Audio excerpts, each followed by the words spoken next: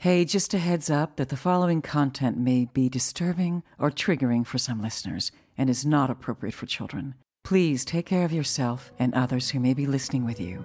Welcome to the Bonus Babies Podcast, a show that has no easy answers, only hard questions. I would not have been able to do this if I didn't have the support system that I had with my family and friends. I've always been determined. I've always been very motivated, but again, I walked into this not really realizing the full extent of what I was getting into. But for my family and friends who were there to help and to, it was an entire family raising this child. I wouldn't have been able to do it alone.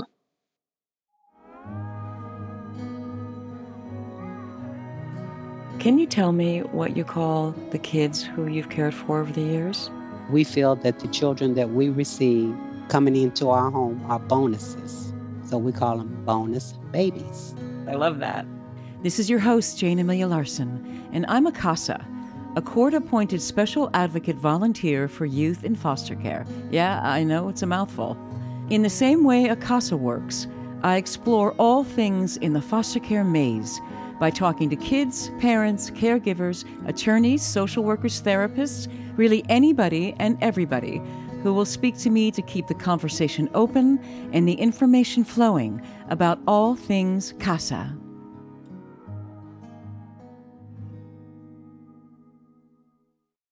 My guest today, when she was 22 years old, she decided that she wanted to offer respite care for kids in foster care, for families in foster care, who need a little break, who need some help. And she thought she'd, take care of a kid for a week or a month or something like that. But instead she met Ashley. She calls her Ashes when she was 11 years old. And Ashley ended up being in Anita's life for many, many years. In fact, they adopted each other when Ashley was 18 years old. And they're still in each other's lives. Ashley is also a guest on the podcast, episode 11. So you can hear both sides of their story that are pretty different sides, the side of the kid and the side of the caregiver. So it's pretty interesting. Hi, I'm here with Anita. Hi, Anita, hello. Hi, nice to talk to you. Okay, so thanks so much for doing this. And you have a really unusual story. I've never heard anything like it so far. You were 22 years old. Tell me what happened. So at the age of 22, I was also a Girl Scout leader and I love children. So I decided to research becoming a foster parent. I started looking into different agencies, state agencies, and also local private agencies, and I learned about respite care. And respite care is when you can help with a child in need, maybe over a short period of time, so for a weekend or maybe less than 30 days. You're 22, and you think about becoming a foster parent or doing respite care or anything like that. What was going on there? Are you just a super achiever or what? No, I know it sounds unusual. Yeah. But it really was, maybe it was a little bit of, I was a little naive, I think, at the time. In my mind, I had already graduated from college. I'd been out of school for a year. I had a 2-bedroom apartment. I had a Girl Scout troop. I had tried to work with Girl Scouts for quite some time. And then I was working with girls that were in the 4th, 5th, and 6th grade. And I really wanted to help a child. So I reached out to figure out how I could do that. And it was unusual for the agency as well. And I think after getting to know me and talking to me and then talking to some of my references, they understood that this was just who I am. Right. So did you have experience with foster care yourself or in your family? Was there any kinship care, or as a child, did you know any kids in care? So my parents didn't have foster kids, but I did have friends who had foster children in their house growing up with them. My parents, both of them, are dedicated to service. And so I grew up until the age of 18 being in Girl Scouts and helping the children's club of the Lions International, the Leos. I was a member of the Leos, and so also involved in church. So I always, service was always important in our family. And I just wanted to be able to do something where I could give back. And I love children, and so I wanted to help with children. Okay, so you're 22. You pass the classes, the courses, the approval, right? Because it's not easy, right? There's quite a few things you need to do. Right. And right, so you're thinking you're going to take a kid for respite care, like for the weekend or for a week or a month. Right. So what happened? So pretty much, I think maybe within the week, about a week after finishing the training and becoming certified to be a foster parent, I received a call asking if I could take an emergency 30-day placement. It was for an 11-year-old young lady who at the time was going through a bit of issues with her mother. And so they were at the courthouse, I think, at the time, and they asked if I could do the emergency placement. And I said, of course. And who was that? Who was that little girl? So that young lady was someone I call Ashes. That's the nickname I have for her. And she was 11 and I was 22 at the time. Wow. So such a close age difference. Yes. Wow. Yes, it was. Yeah. Okay. So what were the first days like? So it was a little unusual. I remember it was around the July timeframe. And I immediately brought her into, my family and extended family. And so we had a couple of events, birthday parties and things like that. And it was, this is new for her as well. So it was an adjustment. Also figuring out, okay, here's a child that showed up with kind of like a garbage bag with some clothes in it. And so just doing some of the basics to make her feel comfortable. And one of my best friends was with me, and we went to the mall and just went shopping to buy her everything that she was going to need to be able to stay for a month. Right. And she was 11, so on the cusp of womanhood too, right? Yes. Yes, definitely. And how was her demeanor? Was she, I'm sure she was confused and probably angry and hurt or not? She was, I think she was, she can tell her own story, but from my perspective, she was maybe a little frustrated, a little confused. But also the end goal was that she was going home. So in 30 days, this was happening. This was short term. And then she was going to be able to go home. And there were a lot of players who were also involved at this time. So you had a county social worker, and then you had other resources, a therapist. You had another individual who was kind of helping with her mom and Ashley, and they had all been involved previously. So you had all of these people in all of these sessions that she was having. So it was maybe also a bit overwhelming.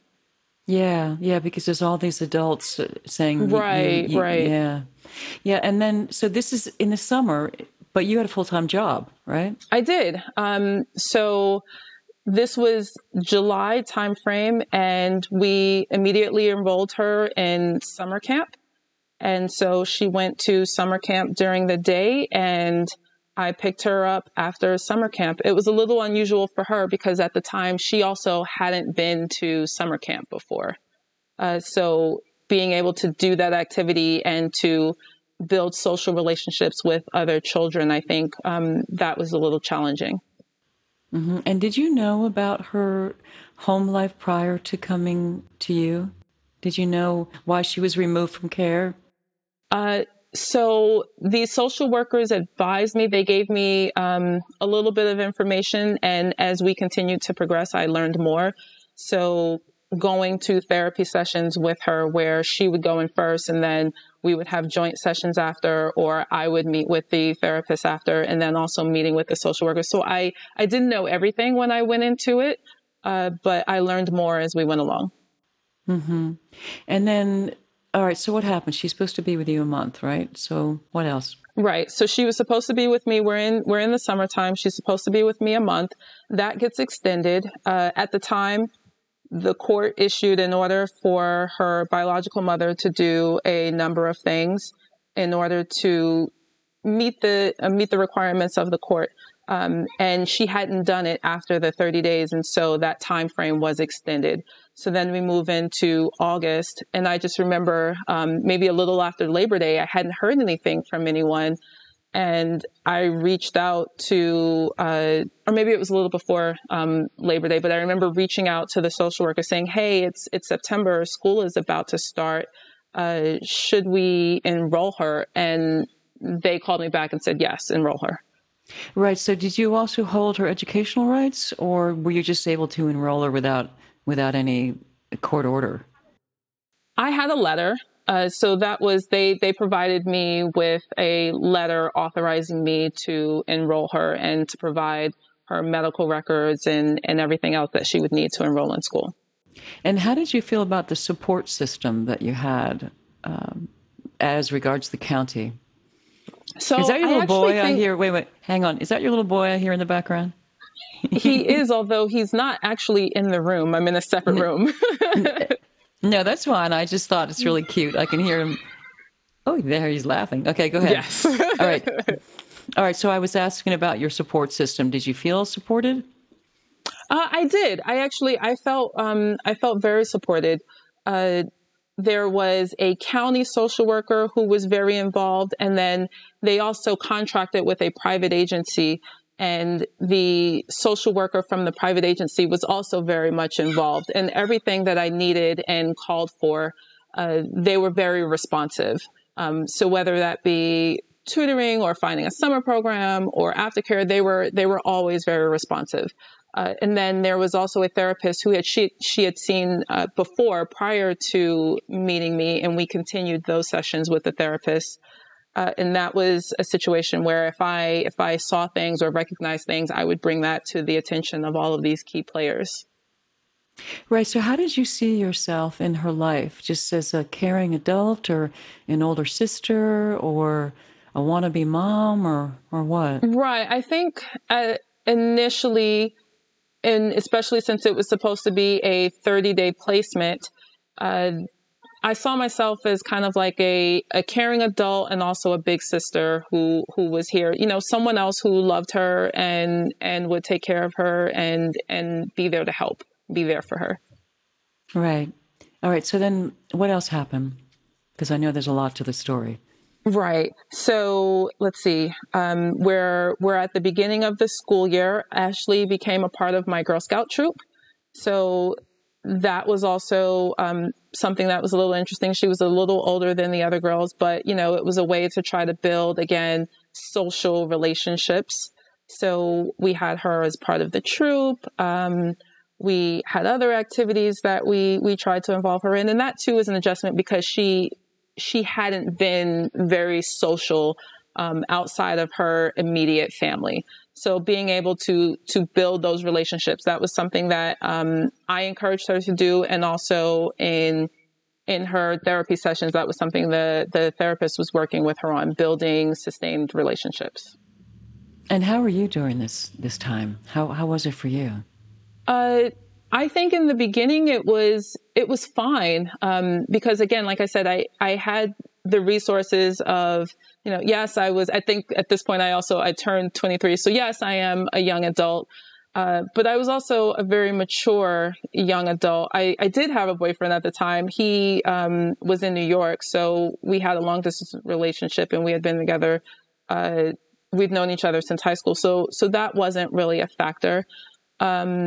My friends were very much, my close friends were also kind of there for us. So it changed my life in that we'd go to dinner, and instead of, going to dinner, like something after, I'd bring Ashley with me to dinner, and then we were going back home and my friends were going to do something else. So right. That part of it was a little different. Mm-hmm. But the beginning of it, I think, for me, I would say it was more about, okay, how can I help her and how can I help her get adjusted?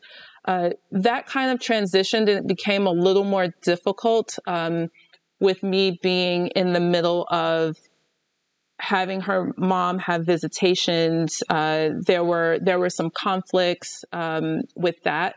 And I think at the time, maybe I was a bit young and not mature enough to realize some of the issues that come with the parent. and some Yeah. of the things that could occur when you're dealing with a parent who has their own set of issues.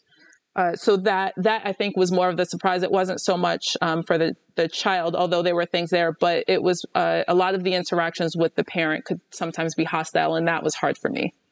Right, because I imagine at that point you wanted to protect her too, right? I did. Yeah. So there were times where I would get really frustrated when she would go back to her mother, whether it be a phone call or an email, because it always left her devastated. And in my mind, and this is me, I guess, kind of making it about me, but I couldn't understand why she would go back and continue to suffer that way. You know, you have a family, you have people who love you. We're always there. And every single time there was a time that she didn't talk to her mother, that she called me or her mother or my mother or one of my friends, crying hysterically because of something her mother said or did to her. And then she would, take a break, not talk to her for a couple of months and go back. And it was really difficult for me to once see her go through that and to hear it. And I remember being overseas, and there was someone else who I was talking to about this, and they kind of said they were in a similar situation with a nephew, and they were like, you just have to let them do that. Like, that's something, it's not about you. It's something that they have within them, and you have to let them go through that and then just be there for them. And were you able to do that? It was, but I think in showing her that I was sensitive to it, she doesn't really talk to me about her biological mother anymore. Right, she keeps it from you because she doesn't want to hurt you. She keeps it from me. Right, exactly. And then it became a little abrupt because the visits slowed and they stopped. Her biological mother moved away. Her grandmother was sick at the time, and so her biological mother moved out of the area. And there was a pause on visits for a while because she was no longer in the area. Right, and that must have made her feel really let down too, even if she was conflicted with the visits, even if she was feeling let down, if the mom was not doing what she needed to do to get her back and then stopped visiting, that's really hard. Right. I would think it was confusing for her. I remember one time the aftercare person told me that she was going home soon. She's like, oh, I hear Ashley's going back with her mother. And I'm like, no, she's not. But that was the story that she made up and that she told herself, that she was going home and there was this plan that she was going to be going home within a week. And it wasn't true. She hadn't actually talked to her mother for some time. Yeah. And did you ever talk to her about that, or you just kept it to yourself? No. We talked about it because it's important to explain to her that, of course, the ultimate goal is for you to go back home. But right now, we're still working. The social workers are working with your mom and the therapist is working with your mom so that you can go back home and that it can be a good situation for the both of you. So in the beginning of this process, the goal was always, reunification with the parent. And in my opinion, as kind of like an outsider, it seemed like the social workers were doing a lot to try to make that happen. But then, of course, that didn't happen, right? She never went back with her mom. No. So let's say, so now we're dealing with, okay, we have the first year, and at that point, her mother didn't do what she needed to do. And because of that, the recommendation of the social workers and also her guardian ad litem, because at this point you're looking at some type of permanency, and so they have to have a permanency plan. And they recommended against reunification, and they recommended foster care. So Ashley would then remain in the foster care system. That went on, I would say, probably for another year because her mother appealed, but then she also lost the appeal. And at this point, we're now maybe a year and a half, 2 years in, and she's starting to feel things and see the difference in that the visits are sporadic. Maybe sometimes things were hostile. It didn't make her feel great. And so I don't think she, and again, you can ask her, but she wasn't as eager to return at that point in time. it was also a very difficult time for me. My goal, so now we're 2 years in, and I was about to start law school. For me, it was, okay, I signed up for a 30-day placement.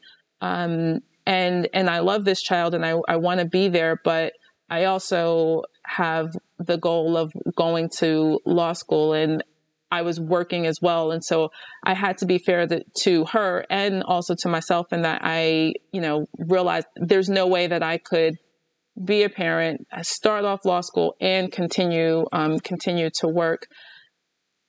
And that was a very difficult decision, and also a very difficult conversation to have, but we did. And so I know it was extremely difficult for her, but she then moved on and went to live in another home during that time.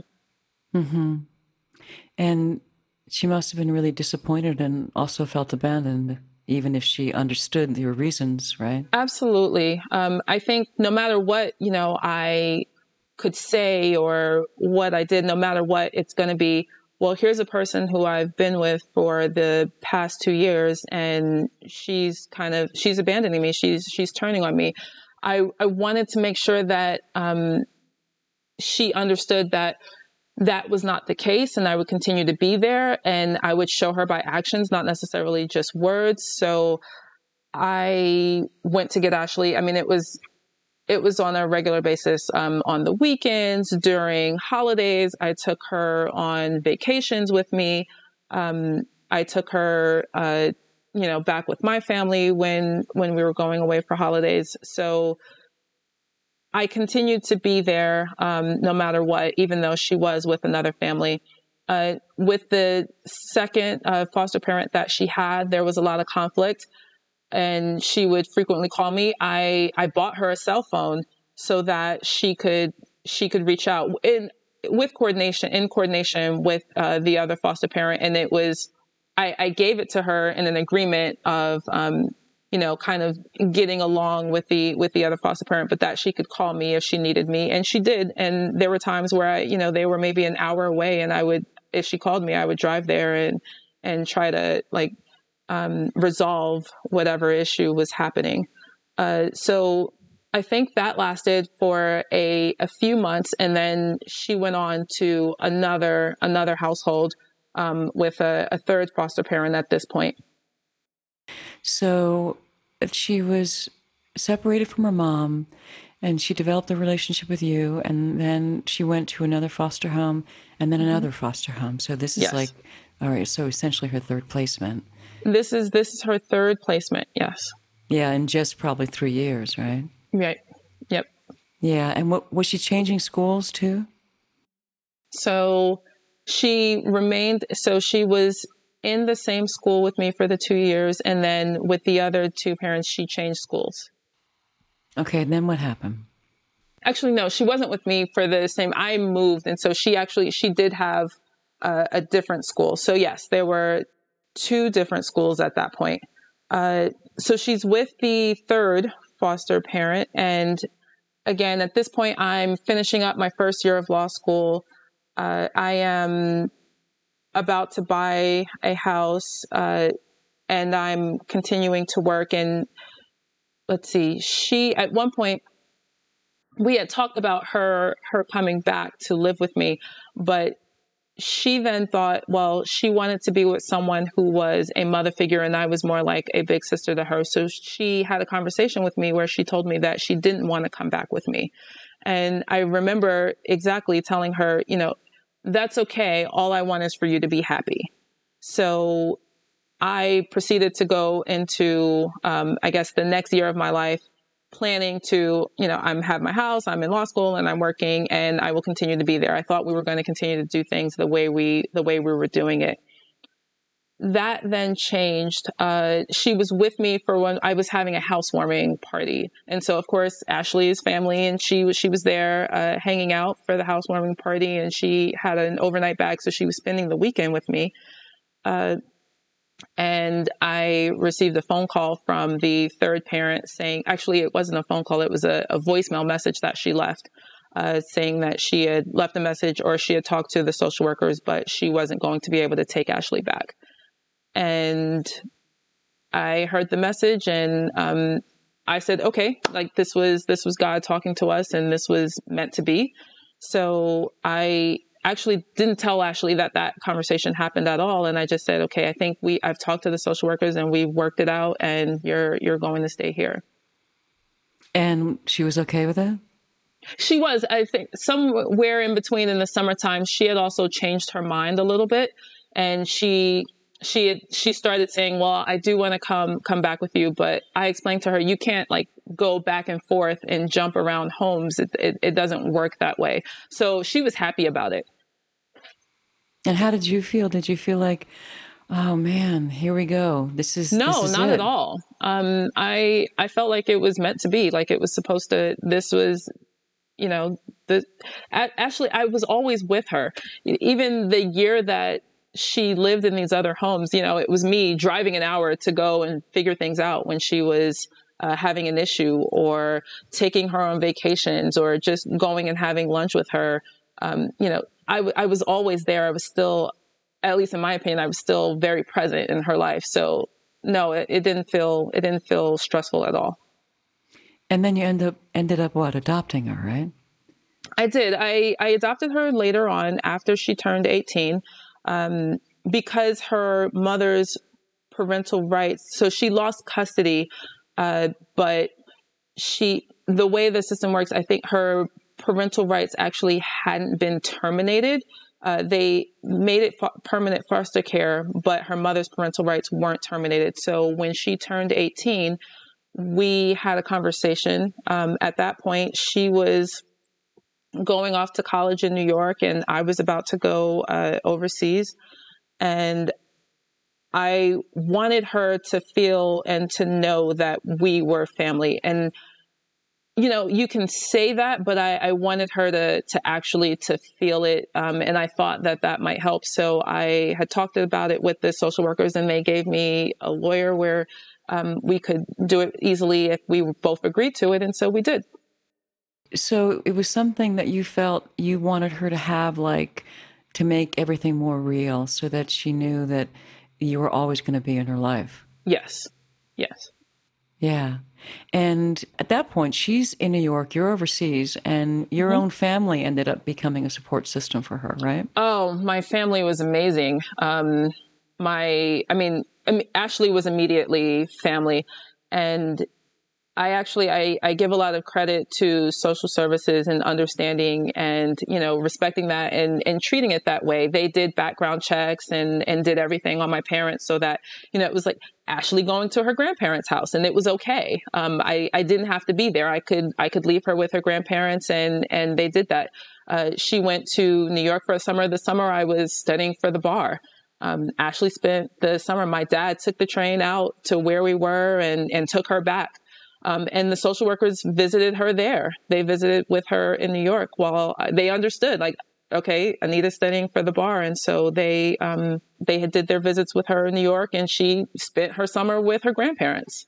You know, it sounds like you had such a good team, you know, and that's so often not true, unfortunately. I did. I had my parents, my sister, my best friends. I had a huge network of people who were there to support. I mean, and even in the high school years, it wasn't always easy.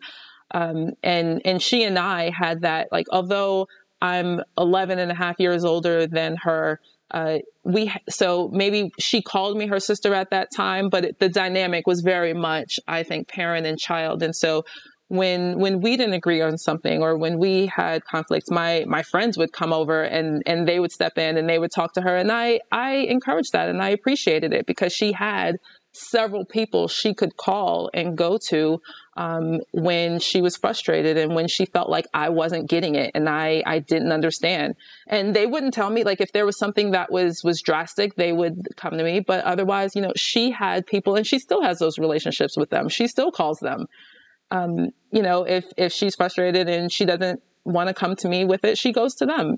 You know, we're a family. So I have a great network of family and friends who immediately, you know, Ashley, I brought her in as a foster child, but she was family. It was not, we actually didn't even like to use the term like foster child. Ashley's my daughter. At the time, I think because we were young and I was young in age, it was a little weird for her explaining it to people. And so she would say my sister. Yeah. And that's fine. But we're family. Right. And you're married now and you have other kids. I am, yes. So I'm married now about going on 6 years. And we knew that in having this ceremony, we never wanted her to feel, even though I think at that point, she's like mid-20s, but we wanted to make sure that she knew, all right, this bond isn't going anywhere. You're sort of part of the family. And so we had kind of like a unification ceremony where my husband also had 2 children prior to us. And, we all held hands and we said vows to each other. And she's in her mid-20s and she took that very seriously. We joked that, she was looking at both of our eyes as we said our vows to the children. And she, my husband's oldest daughter was kind of like, yeah. But Ashley was really paying attention and into it. And we were a little concerned on how she might feel when we had a child together, the son you heard in the background. But there were no concerns. She dotes on her younger brother. And I mean, there are times where she calls me and she doesn't want to talk to me. She wants to talk to him. She's like, how's my brother doing? Send me pictures, send me videos. She came out here during the pandemic to help out and take care of him when I was going back to work. So she loves her younger brother. And actually just earlier, she texted me and asked how her stepsister is, how's she doing in college? 'Cause she just started college. So you have this blended family. She's still part of it, right? She's still in your life. Of course. Mm-hmm. And as you know, I'm hoping to talk to her as well. Yes. And I think that it looks like it might work out. But she's still part of what's going on in your life? Or is it that now she's just moved on with her own adult life the way adult kids do? And no, I think she's still very much a part of our lives. I'm no longer on the East Coast. So of course I don't see her as often, but she's in the same state as my parents. She has her keys to the house. And for example, during the pandemic, she walked maybe about 5 miles to bring them groceries. She made sure I need to get my grandparents groceries. Wow. She and my mom are like that. They are very close. And, she'll come over to the house and she'll cook, she'll wash vegetables, she'll clean, and then she'll go back to her apartment. She's a young adult. So she's living that life. And that's not to say, I'm sure there's still struggles that are there. I think there are struggles that will always be there. I think that's something that I learned through this process, and I had to learn and respect.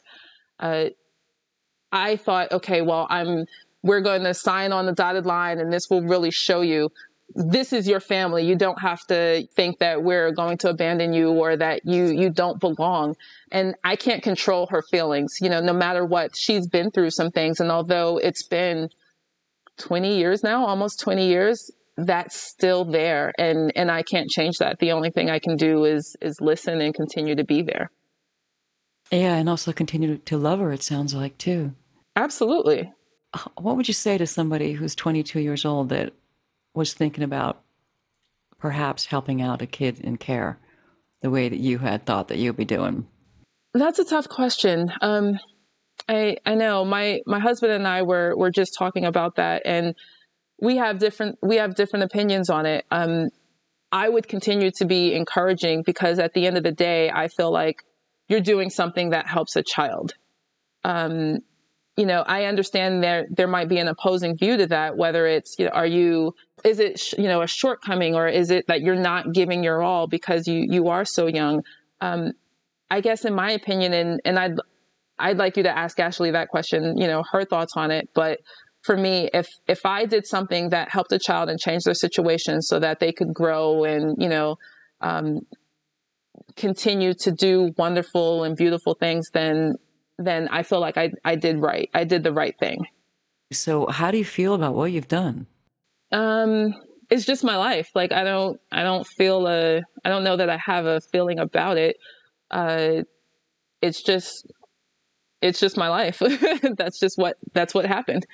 You sound so matter of fact about it. And I find that kind of a astounding. I mean, I see you smiling, so Yeah. it obviously gives you something. You know, when people ask me about my CASA work, I have to very quickly tell them that I don't take kids into my home. I'm not a foster mom. I don't think I could handle it. I can't handle the ups and downs, the responsibility, the ongoingness, Right. but you did. I'm smiling because I get that question a lot. Um, I guess I have I have heartburn, or it's difficult for me to say like, oh well, I did this amazing thing and I helped a child, because it wasn't like that. Like I went in helping a child, but I think we helped each other. I became a woman being a parent to her. We for so long it was just the two of us, and so we had our ups and downs, and continue to, I think, as mothers and daughters do. But it's just my life. Like, I don't think it was anything so great that I did. It was something that I did. I do think it was a good thing if it helped her. But I think we helped each other. We continue to do that. That's a really beautiful thought, that by you extending yourself, your home, your care to a kid that needed it, you actually got a lot out of it. People talk about that all the time. Absolutely. Absolutely. It's funny. There are times where I get frustrated and she knows me, like, how my sister might know me or my husband might know me. Like, she really knows me. And so there are times where I come to her crying because I'm frustrated about something. So it's a mutual thing. That's really nice. Yeah.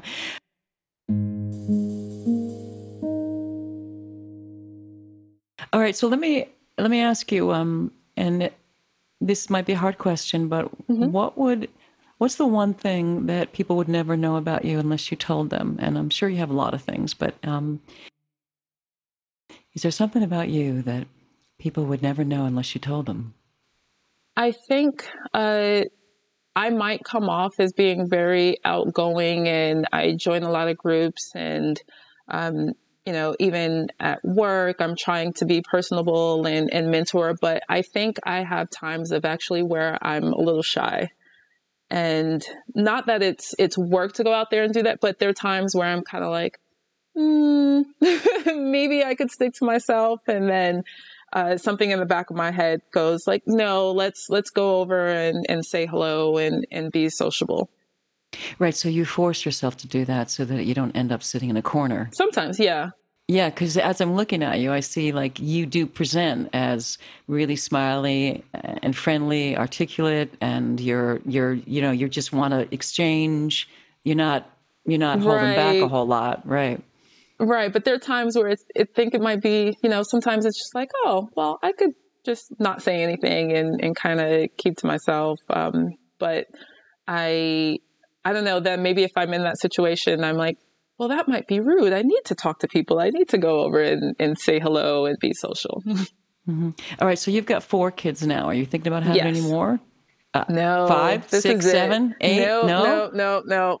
And they're all very spaced out. So, 30, 18, 11, and 3. So I think this is it. I recently signed up to be a CASA, and I think that's my way of getting back involved in it. So I'm taking the training now. Yes. So I'm taking the training. I just had my first virtual training session, which actually I thought was great. It's interesting having been a foster parent and having the situation that I had to now want to be an advocate for a child. And I'm really excited about it. You're going to be great because you can have so much insight. So, I mean, you've got skills and a history and a background that are going to be invaluable. Well, thank you. I'm really excited about it and looking forward to it. I was sitting here after the training. We just had our first training session, and I started telling my husband, and he's like, "You were really excited about this." And I'm like, "Did you hear what they just said? And did you hear what the judge just said?" So I feel really good about getting back into it. And although I'm not going to be a foster parent, I hope that I will be able to help another child who is in foster care. You can, I remember I was filled with trepidation when I was first thinking about being a CASA, and then Mm-hmm. even through part of the training. And I remember somebody said to me, if you do one thing good for this kid, for a kid, it's all worth it. Absolutely. Yeah. So, and then I was like, okay, it's going to be at least one good thing that I can definitely pull Yeah. off. And of course, it ends up being a lot more than that. And one of the main things is, as you can imagine, is that as a CASA, you're not paid, you're a volunteer. So nobody owns you. The only Yeah. person, I say to my kid, I work for you. And she Absolutely. says, she's like, yeah, you work for me. I was like, yeah, I work for Yeah. you. And it's great because of that, because you get a chance to really dig deep and find out what's going on because nobody owns you.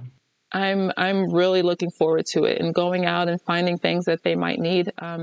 Resources, whether it be an activity or school or medical care. I'm really excited about it.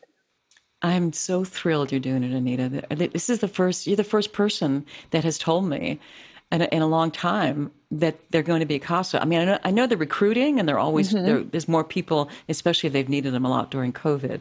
But you're the Right. first person I'm talking to that's like, yeah, I'm going to be a CASA. Like, Yeah, wow.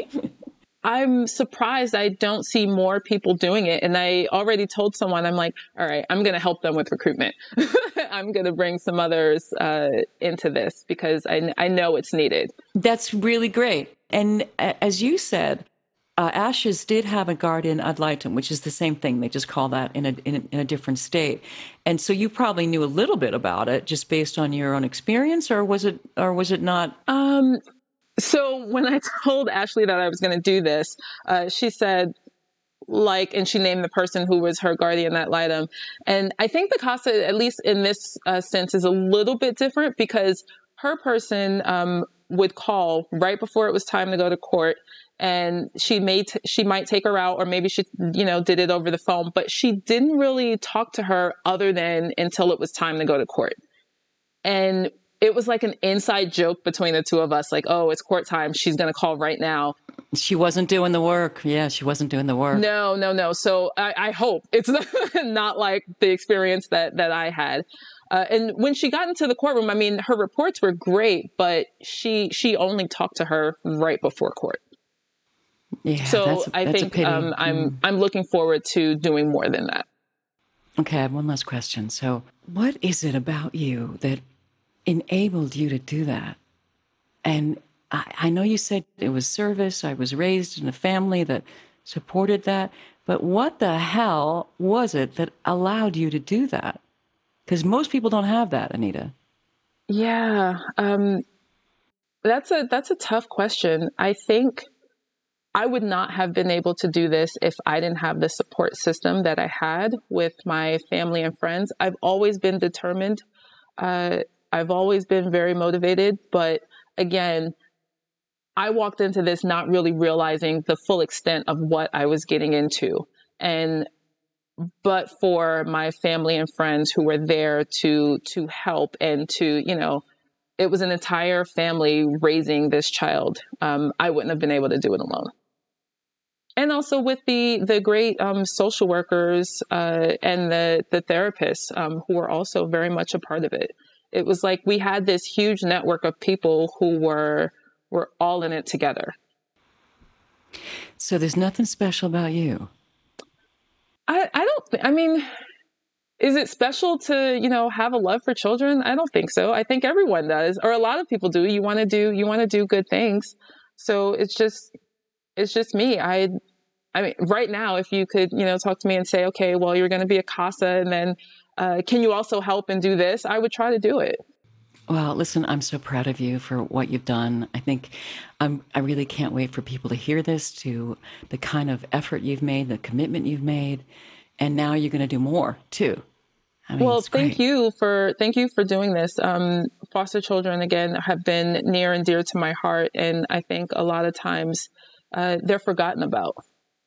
Especially when children age out, when they turn 18 or even 21. A lot of us are not adults when we turn 21. And so it's really important to understand foster children and what they go through in the process, and anything that we can do to help is important. So thank you for doing this podcast.